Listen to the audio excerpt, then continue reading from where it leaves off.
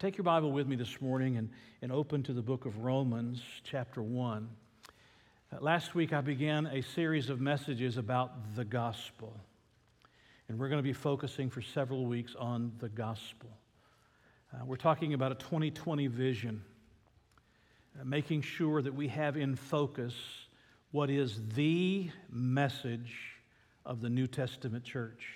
And we may preach a lot of other things, and we may talk about a lot of other things because they're found in the Scripture. But the cornerstone, the foundational message that's to be given by the church is the gospel of the Lord Jesus Christ. Last week we worked on a working definition of the gospel. It'll not be on the screens today, but we said the gospel is the good news that Jesus Christ died to pay the penalty for our sins and rose again so that we may become the children of God through faith alone in Christ alone. Now, we could nuance that definition. We could build on that definition and expand and, add some understanding to some of those things. What did Jesus do when He died for our sins? Why did He have to rise from the grave? We could answer some of those kinds of questions. But let me just tell you that if at the core of the message you are giving to people, that's not present, what I just read to you, that Jesus died for our sins, was buried, and rose again, so that all who come to Him can put their faith in Him and live forevermore. If that's not in your message, you don't have a gospel message. The core of the message that we deliver is the gospel, and that's the foundation of all that we do. And so that brings us to Romans chapter 1 and to something that the Apostle Paul said. You heard the praise team singing about it a few minutes ago as they opened the service. But I want you to follow along with me beginning in chapter 1, verse 8. And let's talk about this for a few minutes today. The Apostle Paul writing says, "First, I thank my God through Jesus Christ for you all, that your faith is spoken of throughout the whole world. For God is my witness, whom I serve with my spirit in the gospel of His Son, that without ceasing I make mention of you always in my prayers, making requests if by some means now at last I may find a way in the will of God to come to you. For I long to see you, that I may impart to you some spiritual gift so that you may be established. That is, that I may be encouraged together with you by the mutual faith both of you and me. Now I do not want you to be unaware, brethren, that I often planned to come to you, but was hindered until now, that I might have some fruit among you also, just as among the other Gentiles. I am a debtor both to Greeks and to barbarians, both to wise and to unwise. So, as much as in me as is in me, I am ready, I'm eager to preach the gospel to you who are in Rome also. For I am not ashamed of the gospel of Christ. For it is the power of God to salvation for everyone who believes, for the Jew first and also for the Greek. For in it, that is in the gospel, the righteousness of God is revealed from faith to faith, as it is written, the just shall live by faith." Let's pray together. Father, we're focused, seeking to refocus on what is the central message of the New Testament church. Lord, there's a lot of things that we need to teach and talk about in the process of equipping people to live for you. But there is no message that's been delivered to us more important than the message of the gospel. Sometimes, Lord, it's easy for us to drift. We stop talking about the gospel. We stop emphasizing it. We just assume that people know it. We just figure that they hear it somewhere along the way. And yet, Lord, this is a year for us to make sure that the gospel is clearly enunciated so that everyone will know that you have died for their sins, that you were buried and that you rose again, and that you live today to save anyone and everyone who comes to you. Help us now as we talk about this passage and we study in this passage. In your name I pray. Amen. I don't know if you have ever felt intimidated or not. By intimidated, I mean afraid because of some person or because of some situation that you're in, but to be intimidated. I know that I certainly have felt intimidation at times. I can remember Coy Bacon, who played for the Washington Redskins. He played for a couple of other professional teams. If you were here a number of years ago, Coy is now in heaven. He came and spoke to us. He was an African-American football player who had come to faith in Christ, and he would come and he would speak to us on occasion, and I would stand next to him. Now, this man was huge. I don't mean fat. I mean he was big and muscular and strong, and he made even me look like a little man when I stood next to him. He towered over me, and just his structure was enormous. And it was a little bit intimidating. I definitely did not want to make Coy Bacon mad. I didn't want to turn him against me, that was for sure. Sometimes intimidation comes from the realm of politics. You know, you are with somebody who's famous and somebody who has clout and somebody who has power and somebody who's on television and somebody who's seen and somebody who votes all those taxes in. Well, that sort of takes away that, you know, being afraid of them. But you know what I'm talking about. You walk into the room and there's all of this opulence and there's all of this entourage of people, and you know, here is this political personality, and sometimes there can be a measure of intimidation. I guarantee you, your students, your kids know what intimidation is, especially in college. They sit in classrooms and they have professors sometimes that will intentionally, purposefully challenge the faith of those young people, daring them to stand up and stand with Christ. And if that student dare stand up, they will do everything they can to embarrass that student in front of the rest of that class. You say, surely that doesn't happen. Surely that does happen. Amen. And creates intimidation in a classroom setting. I would tell you that sometimes I faced intimidation and I've yielded to it. And, you know, I just sort of kept quiet and didn't say anything. You know, I just tried to keep the peace because I just felt intimidated.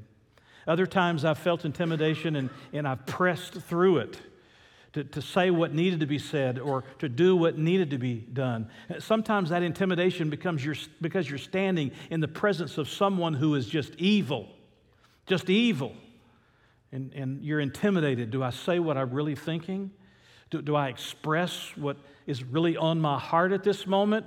Will I cause that evil then to be directed toward me? Intimidation is a reality with which we all have to live at times. And sometimes we succumb to it, and sometimes we overcome it, but it's a reality of life. And anybody who says, I'm never intimidated, is just intimidated by the reality that sometimes they're intimidated and don't want to admit it. The fact is that sometimes we're intimidated. You know, I think that's a little bit of what the Apostle Paul is speaking to in this particular passage of Scripture, especially in verse 16, when he comes and he says, I want to come to you folks in Rome. Mind you, he's not been to Rome before. He'll go to Rome twice, 2 times as a prisoner, but he's not been to Rome before. He's wanted to go to Rome before, but he's saying to them, look, when I come to Rome, nothing's going to change. The message that I've been delivering is the message that I'm going to continue to deliver, because I am not ashamed of the gospel. I am not ashamed of the gospel. So that raises the question in the back of our minds, why would there even be the thought that there might be some kind of shame to bearing the gospel and preaching the gospel in the city of Rome? So let me take you back to the first century for just a few moments. Let me introduce you just briefly in an overview fashion to the Roman Empire, and let me help you to understand something that maybe intimidated many Christians in that first century. The Roman Empire was the dominant political and military force of that first century when Christianity was rising. After the resurrection of Jesus and the church was birthed into existence, it was the Roman Empire under which the church was operating, in which they were reaching out to people. This Roman Empire, and specifically the city of Rome, is said to have had 1 million people within a very small area. 1 million people.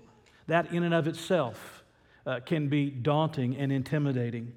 When Augustus did a census, they found that in the Roman Empire itself that there were some 55 million subjects. That's how powerful Rome was. Rome stretched all the way from Britain in the northwest to Arabia in the southeast. It was the superpower of the day. And Rome was the political center of that superpower.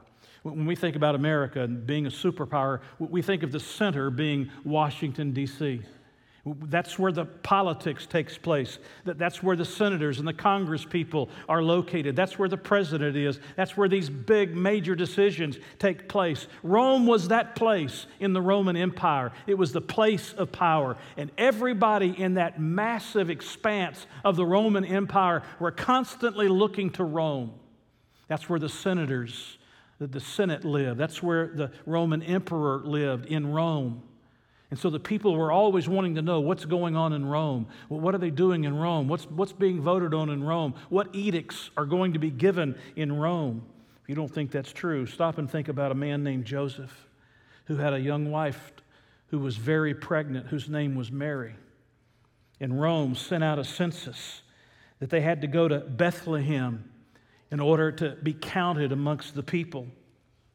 And that Roman emperor was Caesar Augustus, who issued that edict. He was the one who made them have to leave Nazareth and make their journey to Bethlehem. Or consider that that it was the Roman emperors who set up Herod, who was the king of Judea. Judea is where Jerusalem is located. And Herod was the king of that territory. And how did he become king? He was appointed by the emperor of Rome. And later, the sons of Herod would be deposed by the emperor of Rome because they were unwilling to follow and do what Rome asked. Or think about the crucifixion of Jesus. When it came time for the Jewish people to have Jesus crucified, they could not do it on their own. Who did they have to ask? They had to ask the Romans, the Roman governor Pilate, for permission to be able to execute Jesus on that cruel cross on Calvary. That's the kind of power that was represented by Rome as the political center of this Roman Empire that spread out in such a vast territory. Inside the city of Rome, they had great wealth. There were different economic classes of people. There were slaves. There were free individuals. There were official Roman citizens. Think about that. Remember one time the Apostle Paul is about to have to deal with a matter where he's being persecuted, and he appeals to what? His Roman citizenship, right? He appeals to his Roman citizenship because if you were an official Roman citizen, you had special privileges. There were certain things that couldn't be done simply because you were a Roman citizen. But there were nobles of all kind in this city, both political and military. And so you have this gathering of people in Rome that not only have power, but they have great influence from those that are slaves to those that are free individuals to those that were like Paul, who was an official Roman citizen. But when you stop and you think about Rome, as with many, if not most, major metropolitan areas, Rome was a place of great decadence in immorality. Think about the brutal practices of the arena and the torture that took place in those Roman arenas. And there was sexual immorality of every imaginable sort in every possible place. It was a cesspool of iniquity. It was considered to be the most idolatrous, most immoral, and most incestuous place in the known world at the time. You can imagine that itself can create a measure, that evil in itself can create a measure of intimidation. Rome was a city that was filled with philosophers and with poets and with educators. And consequently, it was a place for the erudite to be able to stand up and to flaunt their intellectual prowess. And so there's arrogance and there's pride in this city. There are those who look down on others and those who can argue down others. This city of Rome had a lot of outsiders as well. There were expats that came and lived in the city of Rome. The different cultures and different languages, people that would come and they would gather in that city. and they were considered to be outsiders. Some of those were Jews and Christians. At one time, it's believed that there were as many as 50,000 Jews who lived in Rome. But then there were the Christians, people who had come to faith in Jesus who had lived in Rome. By the way, Peter didn't bring the gospel to Rome. It was probably those who were there on the day of Pentecost when the church was birthed into existence, who trusted Christ as their Savior after Peter preached and went back to Rome where they lived and carried the gospel with them. And others came to faith in Christ and the church began to grow, which is why the Apostle Paul is writing here to the Romans. But the point is that in this city there were all kinds of different people from other places and other lands with different cultures and different ideas, and some of them were Jews and Christians. Rome was a place where there was Greek mythology, the Greek gods. Think about it. They had different gods and different demigods. The emperor himself, are you with me? The emperor himself demanded worship. And they were tolerant of all of these different religious practices. They were, what we say today, pluralistic. They were willing to tolerate all of these different practices and give them all the opportunity. I mean, there were buildings and temples and shrines and places of worship of all different kinds everywhere, as long as it was okay to be polytheistic, as long as the emperor was worshiped. The emperor had to be worshiped. Well, that created a problem, doesn't it? If you're a Jew or a Christian, that creates a major problem because Christians and Jews are fiercely monotheistic. There's one God, and we will not worship other gods. But you're beginning to get the picture of what Rome was like. It was a place of political power. It was a place that was often cruel and mean. It was a place where pluralism prevailed. It was a place where everybody could practice their own religion, and evil was present everywhere. And those things in and of themselves created a measure of intimidation when you would walk into a great city like that. Think for a moment. It would be a little bit like walking into Times Square in New York on New Year's Eve, with 1 million people packed into Times Square and standing on that street corner and beginning to proclaim the gospel of Jesus Christ. That might have a tendency to be a tad bit intimidating, right? Or heading to Washington, D.C. and standing outside the White House or just outside of Congress on one of those street corners with all of the tourists coming and going and the politicians coming and going and all the people who work in those buildings coming and going, or maybe outside the Pentagon and you're just standing there and you're proclaiming the gospel of Jesus. I mean, that's the kind of intimidation that Rome offered if you were to come to Rome and you were to preach the gospel. And on top of that, you have to think about some of these rulers, some of these emperors in Rome. Think of Nero. Think of Nero. When Paul was writing this Roman epistle, Nero was the emperor. Do you know what Nero did with Christians? He captured them, and then he used them as lights. He'd burned them to death, and he'd used them to light up his gardens at night. And when he was gone, Domitian wasn't any better. And there was no reprisal. There was no court to make an appeal to. Whatever the emperor wanted to do is what the emperor got. And that's the kind of world that Paul was talking about. Now think again and hear the words of Paul in verses 15 and 16. So as much as is in me, I am ready. The word means eager. I am eager to preach the gospel to you who are in Rome also. For I am not ashamed of the gospel of Christ. You mean in the midst of all of that power, in the midst of all of that wickedness, immorality, in the midst of all of those multiplicity of worshipers, you're not afraid to go there? You're not intimidated to be there and to preach the gospel? I mean, think about it.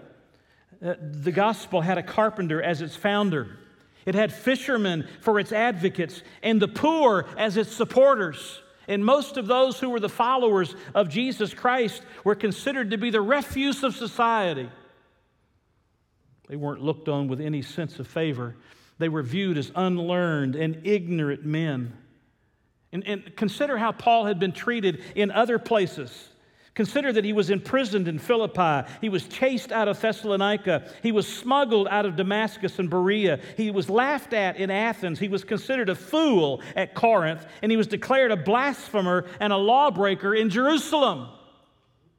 I mean, your previous experiences, Paul, don't lend themselves to a great deal of confidence, right?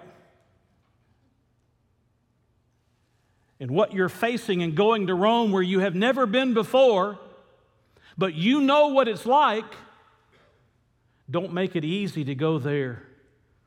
And yet the Apostle Paul says, I am not ashamed of the gospel of Christ. Let me ask you a question, just by way of beginning today. Are you ashamed of the gospel of Christ? When you're sitting in that classroom and that professor is putting you on the spot and calling you out, not necessarily by name, but by your faith, he's calling you out. Are you ashamed of the gospel at that moment? When you're with your friends and your buddies that are doing things that you know aren't right for Christians to do, are you ashamed of the gospel at that moment? When you're standing in the presence of someone who is powerful and you know they desperately need to hear the gospel story, are you ashamed of the gospel at that moment? I think all of us have been there, haven't we? Sometimes we have yielded to that intimidation. I certainly have. And sometimes we have overcome that intimidation. But the Apostle Paul says, no matter what I've already experienced and no matter what is in front of me in the city of Rome, which is ultimately going to be his own martyrdom, whatever is in front of me in the city of Rome, I want you to understand, I am not ashamed of the gospel of Jesus Christ. And while there is no command in verse 16, he's not saying, I expect you to be not ashamed of the gospel like I'm not ashamed of the gospel. We learn from his example that we shouldn't be ashamed of the gospel, just as Paul says he wasn't ashamed of the gospel. You know, one of the preachers we like to talk about is an evangelist by the name of Dwight L. Moody. Dwight L. Moody was the the Billy Graham of the 19th century, 1800s. He was overweight. Some would even say he was obese. He had this huge beard. Which is nothing wrong with that, but he had a huge beard, full beard. If I could grow one, I'd have one. He had a booming voice. I mean, he could fill up an arena with his voice alone. And yet, D.L. Moody wasn't well educated. Don't forget, he was a shoe salesman who met the Lord Jesus Christ, and the Lord Jesus changed his life. He was never ordained by a church to the gospel ministry, but he was so eager to preach the gospel of Jesus, and he was called, obviously, of God to be an evangelist. And he would stand before people, and hundreds of people would respond to the gospel whenever he would preach the gospel. Some people considered him to be uncouth. He was even called obese by some. In 1870, he went to England. I don't know if you've ever been to Europe or not. I'm English by heritage, and they're sort of a stiff upper lip, and they sort of say what they think. And but trust me, my mother was that way. He went to England in 1870, and while he was there speaking, it was said about him that he murdered the Queen's English, just absolutely murdered the Queen's English. He opened one of his messages by saying, "Don't never think that God don't love you, for He do." And I'm loving D.L. Moody better every minute that I talk about him, because I make a lot of grammatical errors. Amen? No, don't say amen to that. After some messages, there was a sophisticated, dignified English woman that came to Mr. Moody and said, "Mr. Moody, you ought to be ashamed of yourself. You ought to be ashamed of yourself." Mr. Moody hung his head and he said, "Ma'am, you're right. I am ashamed of myself. But I am not ashamed of the gospel of Jesus Christ. And he was not intimidated by a bunch of people who had all of the education that he didn't have. He was willing to stand before them and proclaim the one message that everyone must hear in order to be saved. And Paul was like D.L. Moody. Paul says, I'm going to a place of supposed sophistication, but it's a place where decadence is everywhere, where there's pluralism everywhere, there's polytheism everywhere, there's all kinds of immorality everywhere, there's evil that will oppose me when I get there. Ultimately, he will end up a martyr in Rome. He knows all of those things, and yet he says, I'm eager to get there and preach to you the gospel because I am not ashamed of the gospel of Jesus. Now, there's 4 things that I want to give you as you think about this first chapter with me, and we consider the fact that Paul was not ashamed of the gospel. First, I want you to write down just these words, a gospel commission. Why would Paul go to Rome like this? Because he had a gospel commission. You look back in verse 1. We didn't read verse 1, but look back in verse 1. Paul, a bondservant of Jesus Christ, called to be an apostle, separated to the gospel of God. If you look down in verse 5, he says, through him we have received grace and apostleship. Or down in verse 9, he says, for God is my witness, whom I serve with my spirit in the gospel of his Son. Or if you look at verse 15 again, so as much as is in me, I am ready to preach the gospel. Why would the Apostle Paul be willing to leave the safety, supposed a safety of wherever he might have been at any given moment, and venture out into a world that was going to oppose him over and over and over again? And now he wants to go to what will be one of the most dangerous places on the earth for him to go. The answer is he had a gospel commission. He had been called of God to go.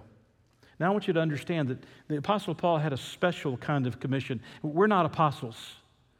He was an apostle of Christ, as were Matthew and the others, Peter, James, and John, the others. He was an apostle of Christ. And so the Lord's not going to set us apart in that sense of being an apostle, having seen Jesus with our own eyes. But the fact of the matter is that every one of us are commissioned by this same gospel to take it to the ends of the earth. And the Apostle Paul understood that commission, and I wonder sometimes, do we understand that commission? Sometimes we overcome the intimidation simply in knowing that this is what God has told us to do, and we go do it, whether it's easy or it's not easy. If we wait to take the gospel to the places where it's easy, it's rarely ever going to go anywhere outside of the comforts of your own home and your own church building. The gospel calls us and commissions us to take it, this message that everybody needs to hear, to take it to places where we put ourselves in a position where people can oppose us and object to us and can persecute us, to put ourselves in those kinds of positions. Why? For the sake of the gospel. Why did you need to go to Rome, Paul, to preach the gospel? Isn't that a dangerous place? Aren't there some Christians already there? Sure, there's Christians already there, but Paul recognizes that he has a special commission to bring the gospel. And even though it's dangerous to go there, I must go to Rome. And I must take the gospel of Jesus. As a matter of fact, when you look at verses 14 down to about verse 23, that's really the message that Paul is given and what he's going to do in that particular text of Scripture. We're going to look at it here in a moment. He's giving these clauses, these subordinate clauses. He tells you a detail, and then he supports it by the next clause. And then he supports that by the next clause. And then he supports that by the next clause, because this is what he was commissioned to do. Just look at it with me for a moment. Verse 14, it's on the screens. I am a debtor both to Greeks and to barbarians, both to wise and to unwise. So as much as is in me, I am ready to preach the gospel to you who are in Rome also. Why in Rome? For I am not ashamed of the gospel of Christ. Why am I not ashamed of it? For it is the power of God to salvation for everyone who believes, for the Jew first and also for the Greek. Why? To everyone who believes. For in it, that is the gospel, the righteousness of God is revealed from faith to faith, as it is written, the just shall live by faith. Why is God's righteousness needed to live? For the wrath of God is revealed from heaven against all ungodliness and unrighteousness of men who suppress the truth and unrighteousness. Well, who has shown or made plain this truth? Because what may be known of God is manifest in them, for God has shown it to them. Where is this truth shown or made plain to them? For since the creation of the world, His invisible attributes are clearly seen. What's seen or made plain to them? Being understood by the things that are made, even His eternal power and Godhead, so that we are without excuse. His eternal power and Godhead are seen and made plain. But why then the wrath? Because although they knew God, they did not glorify Him as God, nor were thankful, but became futile in their thoughts, and their foolish hearts were darkened. And what is the result? They darkened their hearts. What's the result? They rejected God. What's the result? Professing to be wise, they became fools and changed the glory of the incorruptible God into an image made like corruptible man, and birds and four-footed animals and creeping things. Do you see what he's saying? Why do you have to go to Rome, Paul? Why are you not ashamed of the gospel? Because it's the power of God to salvation. And why does everybody need to hear this message? Because everybody has to believe this message in order to be saved. I mean, when you read through these verses, what you discover is that the Apostle Paul was in essence telling us that we can be made right with God through the Lord Jesus. That the walls that had separated Jews from Gentiles, the walls that had separated man from God, have all been taken down. That mankind's greatest problem is his own sin. And if he lets it go on, he makes himself the Lord of his own life. But if he comes to Jesus Christ, he doesn't follow that path, and he becomes a child of the living God.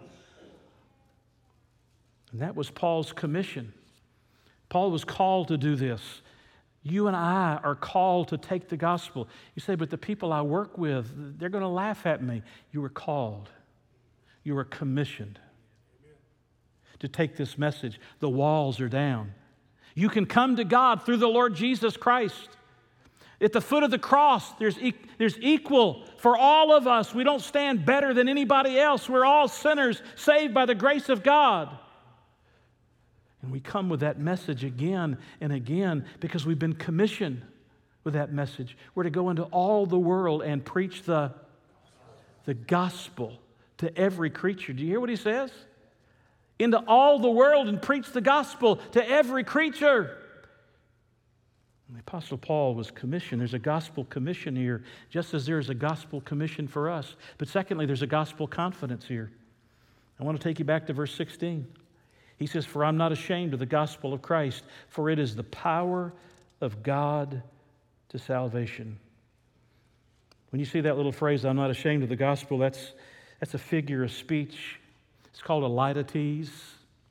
It's where you take a double negative, and the purpose of using the double negative is to emphasize the positive. I am not, that's the negative. Ashamed, that's the negative. Double negative. What was he saying? I am unashamed. You could even, some even translated the word pride. I am proud to be able to come to you and to bring the gospel of Jesus Christ. Because when you put those together, he actually means the total opposite of being ashamed of the gospel. I'm absolutely unashamed of the gospel. And why is he unashamed? Because it is the what? The power of God to salvation. Now understand this word power, dunamis. We get our word dynamite from it, but that's not a very good picture of what salvation is. Because when I think of dynamite, I think about blowing something up, destroying it. I suppose you can use that word in the sense that if you're caught in some kind of sin from which you can't get free, the power, the dynamite of the gospel can break that bondage. But really, the word dunamis is used as well for the resurrection of Jesus Christ. The power that raised up Christ is the power that's found in the gospel when the gospel is preached. And Paul was confident. He was confident in the gospel. He wasn't ashamed of it because he knew the power rested in it. I'm not so sure we believe that anymore. I think sometimes we think we've got to embellish the gospel. I'm not suggesting you don't need to do things to get people's hearing or to make sure that people are paying attention or to love people or build relationships with people. That's not what I'm talking about. But I think sometimes people think the gospel's not enough. That we got to add to the gospel. We got to tweak the gospel a little bit. We got to turn it a little bit. I mean, it's offensive to some people, so we don't want to give them the gospel. Do you understand when you do that, you're tampering with the power of God? What God has commissioned us to do, as He commissioned the Apostle Paul to do, is to take the message of the gospel. Why? Because it's the power of God. We don't have to be ashamed of it. Yes, some people are going to reject it, and some people are going to laugh at you, and some people are going to spit on you, and some people may persecute you. But you know what? There's going to be those who receive the gospel and who are born into the family of God, because the power of God is in the gospel. Paul was confident in the revelation the gospel embodied. I mean, the very power of God, the Word of God was in the gospel. He was confident in the deliverance the gospel effected. He was confident that if people believed the gospel, that they'd be set free and delivered from their guilt and their pollution to sin and their slavery to sin and the penalty of sin and their alienation from God and delivered from the wrath of God if they just believed the gospel. He was confident in the motives that the gospel inspired, that the gospel would change people and cause them to love God and to love their fellow man. Think with me for a moment. Some of the greatest works that have ever been done have been done in the name of Jesus Christ. Hospitals and orphanages and care for those that are hurting and broken and dying have been done in the name of Jesus Christ for the cause of the gospel. Paul was confident. He was absolutely confident in the gospel. Are you confident in the gospel? Now look, it's not about your ability to argue somebody into faith. It's about giving them the gospel and letting the power of the gospel do its work. Amen. Do you do what I do, at least what I was trained to do and I try to do? If I'm talking to somebody and I'm trying to share the gospel with them and they just refuse, then I'll inevitably say, well, could I pray with you before I leave? And when I bow my head and I begin to pray, if they allow me to do that, I've been told no before. If they allow me to bow my head and to pray, you know what I pray in my prayer? I pray the gospel to them. And if they tell me they won't listen to me and they won't let me pray, then I ask them, I say, look, I've got something here in my pocket that's some literature. Could I just leave this here on the side of your bed or at your house or on your table? And sometime you just take a look at it because I'd love for you to see what's in it, and guess what's in it? The gospel. And if they say, no, I won't talk to you and you can't pray for me and I'm not taking anything out of your hand, I go home and I get out a piece of paper and I write it. I say, thank you for letting me come to your house. Can I just tell you that God loves you, that Jesus died for your sins, that Jesus was buried, and that Jesus rose again, and that if you'll put your faith in Christ and in Christ alone, you can become a child of the living God. If you do that, will you please let me know? You say, preacher, you're just too unsophisticated. You need to help people have their best life now. Amen. Well, I want you to have your best life now, but I'm worried about your best life then. And only the gospel changes people's hearts and lives. There was a commission. There was a gospel commission. There was a gospel confidence. Paul says, I'm not ashamed of the gospel. It is the power of God. Listen, we just got to get the gospel out. Just everywhere we go. We just got to keep sowing the gospel. We got to keep sharing the gospel. You got to give the gospel to your children. You got to give it to your neighbors. You got to give it to your friends. You got to give it to your coworkers. You got to give it to your enemies. You got to give the gospel. The power of God is in the gospel, not our sophistication. Well, we're going to have a program for all that. Nothing wrong with programs, but if you leave the gospel out, you've left the power out. Thirdly, there's a gospel choice here. And this is where it gets down to you.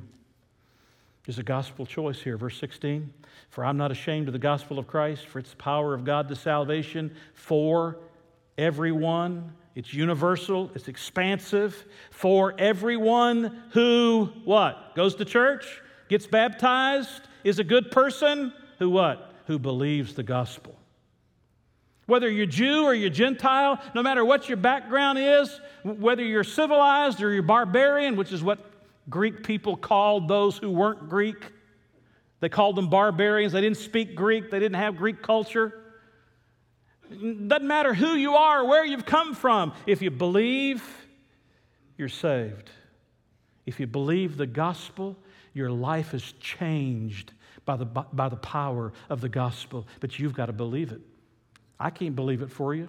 Your children can't believe it for you. Parents, when we're leading our children to Christ, you can't believe the gospel for your child. Your child has to believe the gospel for himself or herself. You can't believe the gospel for your friend. You got to believe the gospel for yourself. And every person needs to have the opportunity to open his or her heart and believe the gospel. It's the power of God. Do you believe that? Amen? Wow, that's not real confident. Do you believe that the gospel is the power of God? The power of God to save people is in the gospel? Amen. Thank you. We're getting focused, 2020 focus. The power's in the gospel. Stop talking about every other subject. Oh, my pastor's a wonderful man. Please say that occasionally. If you mean it. If you don't mean it, don't lie. Then you can say, my pastor's wife is a wonderful woman. My church is a great church, and we have wonderful programs, and we do good things. All of that's wonderful. But if it's absent of you telling them the gospel, you're leaving out the power to change their lives. They need to hear the power that changed their lives, and then they have to believe it.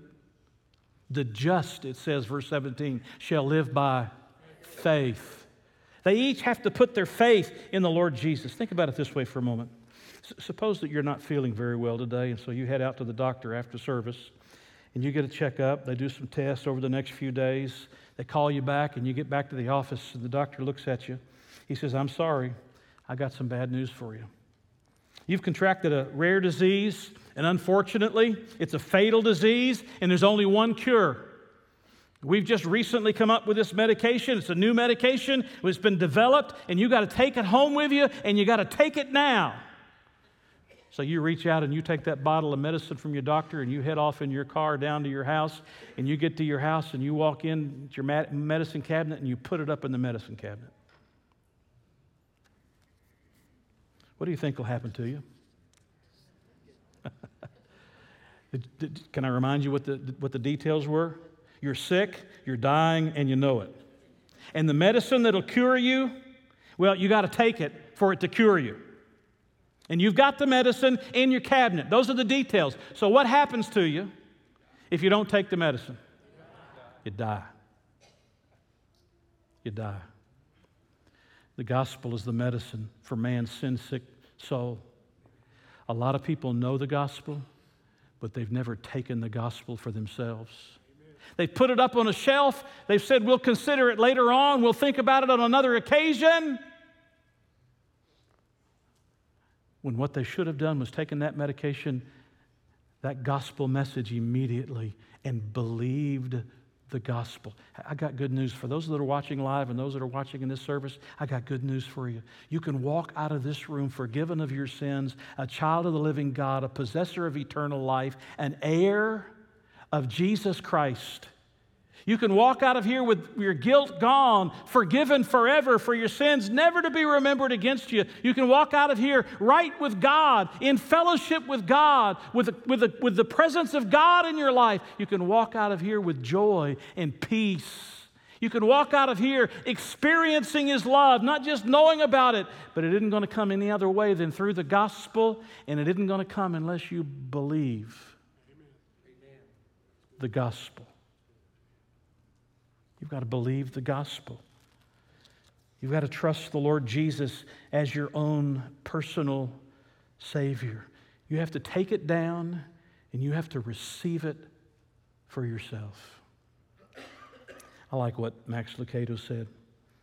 If there are 1,000 steps between us and God, He will take all but one. He will leave the final one for us. The choice is ours. And then finally, there's a gospel conversion. A gospel conversion. It's in verse 17. He says, for in it, that is in the gospel, the righteousness of God is revealed. What does he mean? In it, the gospel, the righteousness of God is revealed. Let me read it to you from another translation. This is what it says. Different translation. The good news, that is the gospel, tells us how God makes us right in His sight. This is accomplished from start to finish by faith. The gospel tells us how God makes us right in His sight. That's gospel conversion. Do you know this commission that God's given to us, with which we have a conviction? We have a conviction that the gospel is the power of God. So that if we choose to believe that message, that there'll be a conversion that takes place in our lives that changes who we are, that changes and transforms us instantaneously and then continuously. Somebody has said, nature forms us, sin deforms us, education informs us, prison reforms us, but only Jesus transforms us. Only Jesus. And that's a gospel conversion. Has your life changed? Can you go back to the time in your life when somebody gave you the gospel? They didn't give you some ritual. They didn't give you some ceremony. They didn't give you something that, that was the holy water. When you went back and you heard the gospel of Jesus and you believed the gospel, Jesus will save me if I'll just believe Him. And at that moment, you were transformed and you have seen the difference from that moment forward in your life. I've seen the difference. I fear, please, I'm not the judge. I fear there's a lot of people sitting in our churches, even Bible-believing churches, thinking they're going to heaven, but they're really going to hell. Because they had the gospel, but they put it in the shelf. Rather than believe it and let the power of the gospel convert them and transform them. And the result is they're just still in their sins, thinking they're going to heaven. What a terrible place to be. I want you to watch a testimony, and then we'll bring this service to a close. It's by one of our men, Matt Johnson. Matt's a pharmacist. He works in Charleston. Don't put your Bible up. I'm not through yet. I like to do that just after I hear all the zippers, closing up the Bibles. I do that for fun. Some of it's for fun. Matt Johnson, one of our young men who's a pharmacist, travels from Huntington to Charleston every day. I want you to listen to his testimony. Well, I got saved a little over 8 years ago. I was a sophomore in college. But before that, I grew up and went to a Catholic middle school and a Catholic high school. And so for me, the issue wasn't that I didn't believe in God, I didn't believe in Jesus or the crucifixion, the resurrection, or any of the Bible stories. But for me, my faith felt more like a religion as opposed to a relationship. I feel like there were a lot of rules that I had to follow. There was a lot of monotony in the church and in the worship experience. I feel like that there were a lot of good works that I had to do. So for me, I just didn't see a huge need for having God or Jesus in my life. I just didn't feel like I was getting anything out of having that as a big part of my life, Christianity, that is. So then fast forward to college, in my sophomore year, one of my friends on the track and field and cross country team invited me to the church that she was going to with some of our other teammates on the team. Now, I had a major crush on this girl, and I don't think, looking back, that it was a coincidence that God brought us together, brought her into my life. And so I absolutely wasn't going to say no to her. So I said, sure, I'll come and check out the church that you're going to. It felt completely different from any other church experience I had encountered. There was a lot of fellowship. Everybody was very friendly towards each other. The worship experience, the music was awesome. The pastor was very funny and engaging. And we got to open this book that we know as the Bible. And I was so excited about that because I knew so little about the Bible other than the stories that I had learned in middle school and in high school. And so looking back on that experience, I wanted to keep coming back because it was so different from any church experience I'd ever felt before, and it was so interesting. And so over the next couple of months, as I kept going to this church and I kept spending time with my friend on the team, I got to learn what the Bible truly had to say about the gospel. And over time, it finally clicked for me that I absolutely needed God and Jesus in my life, because if I didn't have him in my life, if I didn't put my faith and trust in him, then I as a sinner was completely dead to rights and was going to spend all of eternity in a place called hell. And so knowing that, finally I made the decision on January 22nd, 2012, in my bedroom that night before I went to bed, I got on my knees and made Jesus Christ my Lord and Savior. And so looking back on it, when I think about hearing the gospel message for the first time, to say that hearing it and putting my faith and trust in what it has to say for us in regards to where we're going to spend all of eternity, to say that that's made a major change in my life is a huge, huge understatement. It's the greatest decision that I've ever made, and I think just about all of us who call ourselves believers and say that we're saved would agree that it's the most important decision that they've made and that anyone could ever make. Can you point to a place and a time when the gospel changed you, a gospel conversion? If not, I'm going to give you an opportunity in just a moment to have that moment.